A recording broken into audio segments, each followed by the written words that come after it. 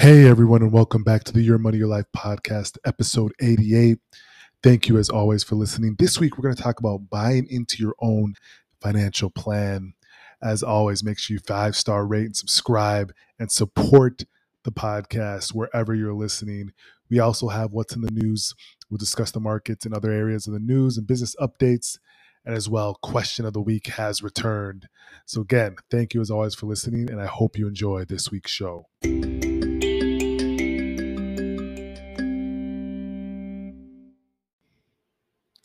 All right, we will talk our market update this week. And we actually had an interesting, week in the markets. And one, volatility is back. It's been a steady upswing of the markets. A little bit of volatility recently just because of rising concerns about inflation. Supply chain issues are very much still a topic of discussion. So earlier this week, we saw a little bit of a pullback in tech stocks and the overall market, and just based also the yield. The 10-year yield went to about 150 basis points, which is the highest we've seen in a little bit. It has since kind of leveled off, and a lot of people are just discussing where valuations are right now. We're discussing, just a little bit. I think people saying they're stretch valuations, but again, I think for long-term investors, you shouldn't be funding your accounts for income. You should be funding your accounts for retirement, which if you're a younger person, said retirement is 2-3 decades out, which in this situation, buying in any downside or pullback or slight retrace is actually a good thing for you. And so that's the basis of where we're at right now. Chip stocks have kind of taken a hit. We bounced back a little bit yesterday, and today the market's kind of whipsawing back and forth. But you're really just seeing fading rallies, and you're seeing a little bit of buyers come in, but then push back with resistance from sellers. So it's just a kind of a whipsaw. But for long-term investors, you have seen a couple of great opportunities here in the last couple of weeks. And September is typically the worst time for markets. September is typically the worst time. If you look back over 100 years of data, really. So this is nothing new. And then if you close out the quarter, you usually see kind of a rebound here closing out the year. And so that's kind of our market update. Let's switch to business news. We have a new IPO that is probably more popular in the millennial Gen Z area. We got Warby Parker just went public yesterday. They still haven't turned a profit, but a lot of people like Warby Parker just in the sense that they were one of the first to kind of pioneer that direct to consumer glassware area. I don't wear glasses myself, but everyone else in my family does. And I think they said like 76% of people struggle with have eye problems and wear glasses in the country. I think they said somewhere around there. So they have obviously a total addressable market that's pretty huge. And I don't think the glass eyewear area, the market's going to be disrupted anytime soon. So they're in a great place, strong brand, but it's new company. So, right. So the market's going to assess how they feel that they're doing fundamentally before, you see, any movement really in this kind of stock one way or other. But it was a direct listing. And they're really focusing on retail. They're opening up stores, which is kind of counterintuitive for a company that's done so well on the e-commerce and space and transaction digitally. They're now saying, hey, we want to focus and shift to opening up stores and physical retail. So that's quite interesting. We'll see how that plays out. I don't know. But they're obviously done great at growing their business. So it's going to be really interesting to see United Airlines. If we move over to, and it's not something I like to talk about often, but the vaccine news, vaccine policy, companies are going to have different policies. You see the federal government has policies. So United Airlines said that they had to fire 600 US-based employees, or they're facing termination after failing to comply with its vax policy. You'll probably see that across the board with different companies that have these vaccine policies. And you're now shifting the big talk to the NBA, which is starting up, what do we have, a month or a few weeks out? The season seems to come by so quick. We just started the NFL season. And now they're saying that there's some Brooklyn Nets star, Kyrie Irving, who is unvaccinated, and he would have to sit out at all the team's home game this upcoming season. And the NBA is not mandating vaccinations, but New York City does require it for anyone entering an indoor arena. And they're saying around 90% of NBA players are already vaccinated, which is much higher than the U.S. overall vaccination rate. But again, Kyrie Irving has some different, personal things on his own. Again, I've stated obviously that I'm vaccinated, and I think it makes sense for all of us. But a lot of people are bucking that system, and I don't know their exact reasons. You have to ask them. But it's going to be interesting. You see that pull and tug and pull of people when we're talking about, if it's a health choice or a choice that affects all of us, which I believe it does, or if it's people are saying, hey, it's a personal choice. And that's something that we'll see fight back more and more from people when the vaccination mandate comes down. If we skip over to social media news, we're seeing TikTok.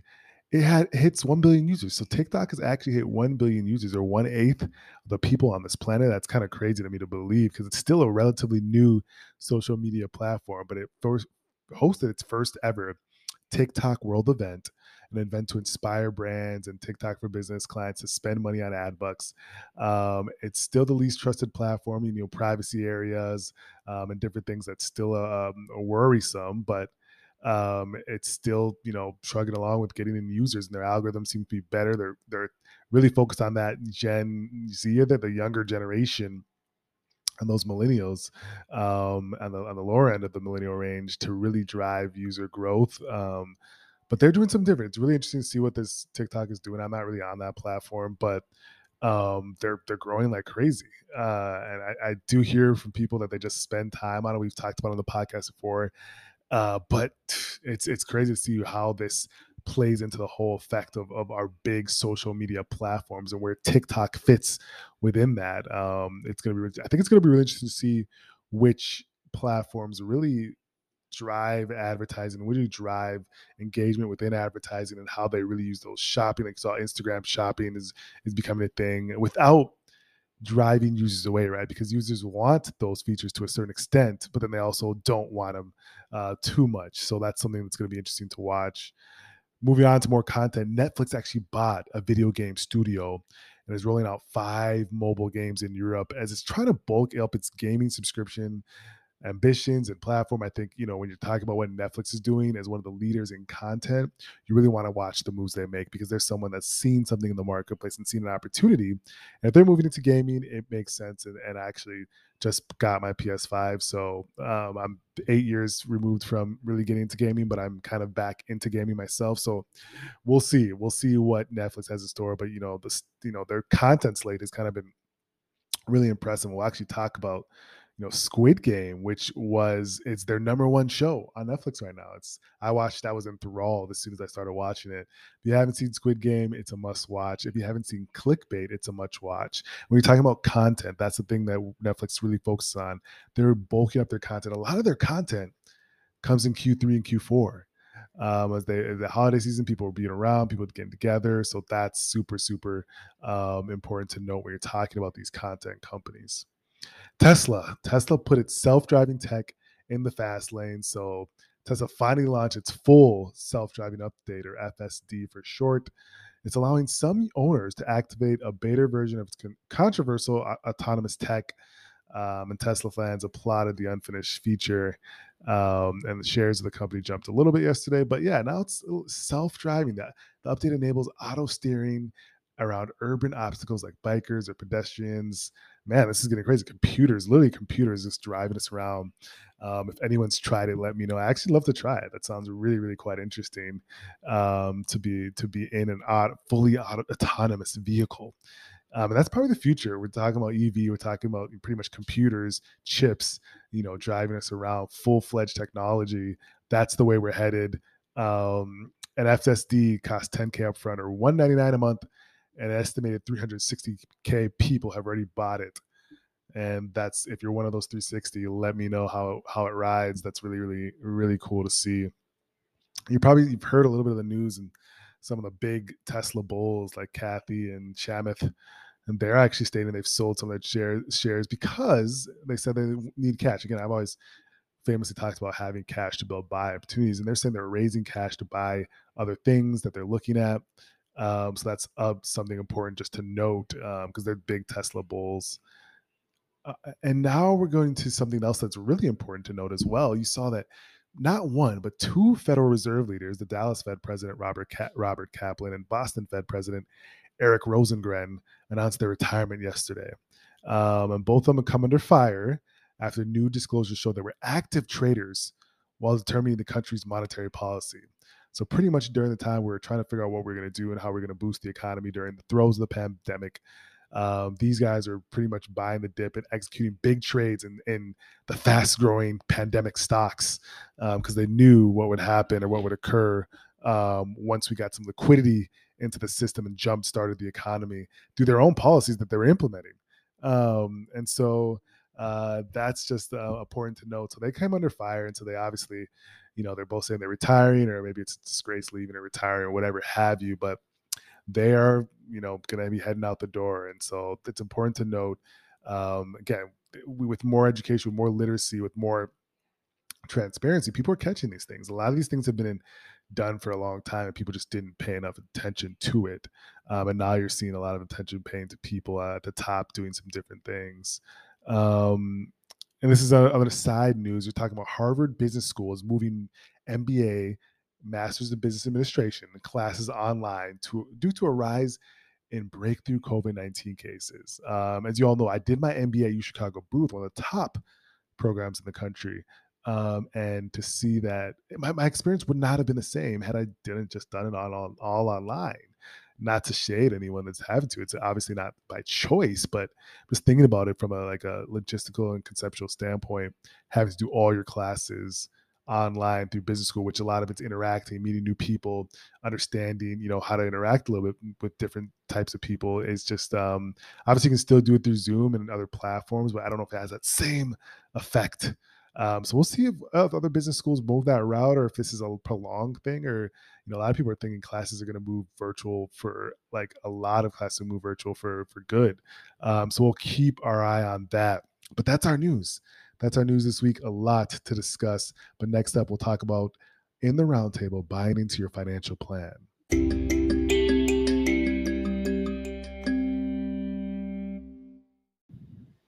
Hey, everyone, and welcome back to our financial roundtable, where we're going to discuss a little bit what I call just about buying into your financial plan, buying into your own financial plan. Because what I do isn't something that can be done without the buy-in of clientele, the buy-in of the people that we work with, the many, many people across the country that we work with. And I will say that our people, this community that we've built, because of the fact that we have done something way different than typical Wall Street, we have received credible buy-in from our clientele because they understand that when they're not doing something for me, they're doing it for themselves, for their goals, for their family, for their financial wellness, their financial well-being.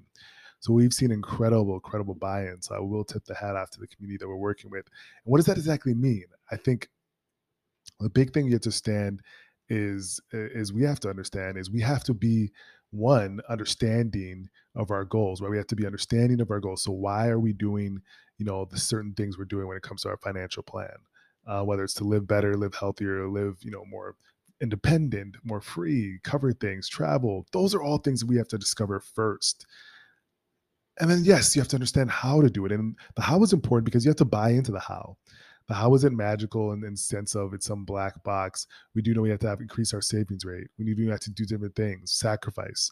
Those things are super important. And that how is very, very important to buy into. And you'll see that a lot, that some people, if you know someone that hasn't reached their goals and you've asked them what they've done to that and they don't really have an answer, that's exactly why, right? That's exactly why. And so we want to really understand that. And then lastly, just the what. We're getting excited. What are we doing? Why are we excited about it? Those are super important things to understand. And a lot of times it's super simple, but it does take time. And a lot of things that people understand is everything that you do that's worth doing in most cases will take time. Maybe it's 5 years, maybe it's a decade, maybe it's 2 decades. But if you're doing these right things time and time again, month after month, you're building and compounding strong habits, you're going to see incremental improvement over time. It doesn't just happen overnight, but it's over time. And that's super important to understand. So I think this is great, just a topic to think about, maybe just to refresh yourself on. I think it's awesome the way we're doing things. And we're seeing so many people have done a lot of things these past 2 years that really just have altered lives forever. And that's really incredible to think about. So patting on the back is always needed in these sort of times. So Next up, we'll go to the question of the week.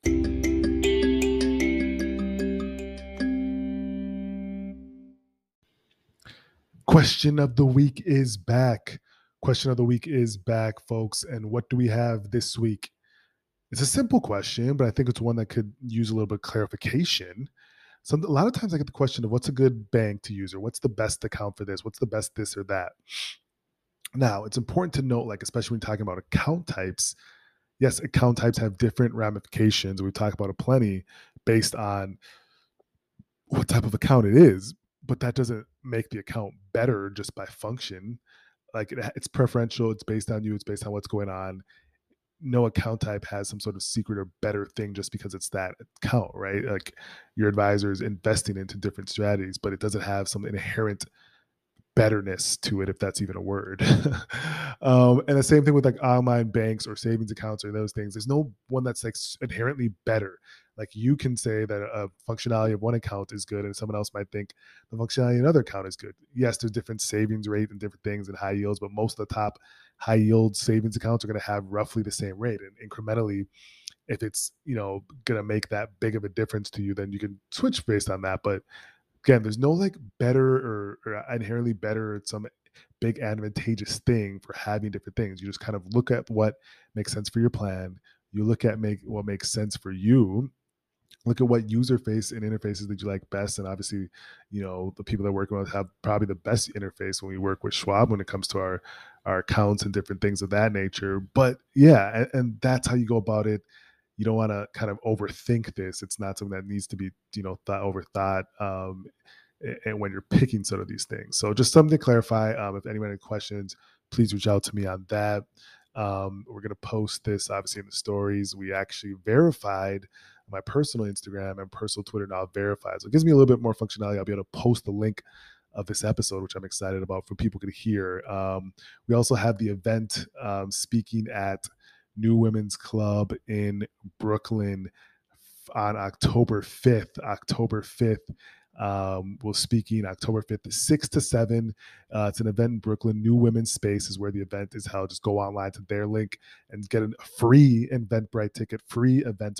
You can also look in my profile link and be able to get a free Eventbrite ticket to the New Women's Space event that we'll be talking a little bit about planning for people that are self-employed, contractors, whatever. It's any person that wants to do planning and retirement planning. We're going to talk to them on October 5th. So in about a few days here, Tuesday, 6 to 7 at the New Women's Space. I'm looking forward to seeing you all there. And I really, really appreciate all of you guys for listening to this episode. We will talk next week.